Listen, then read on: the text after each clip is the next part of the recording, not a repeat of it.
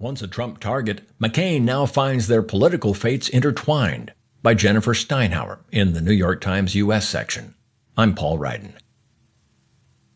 Senator John McCain does not say much these days about Donald Trump's attack on his 5+ years as a prisoner of war. Instead, he clenches his teeth and says he will support the Republican Party's presumptive nominee, who once said derisively about the senator's time in captivity, "I like people that weren't captured." In the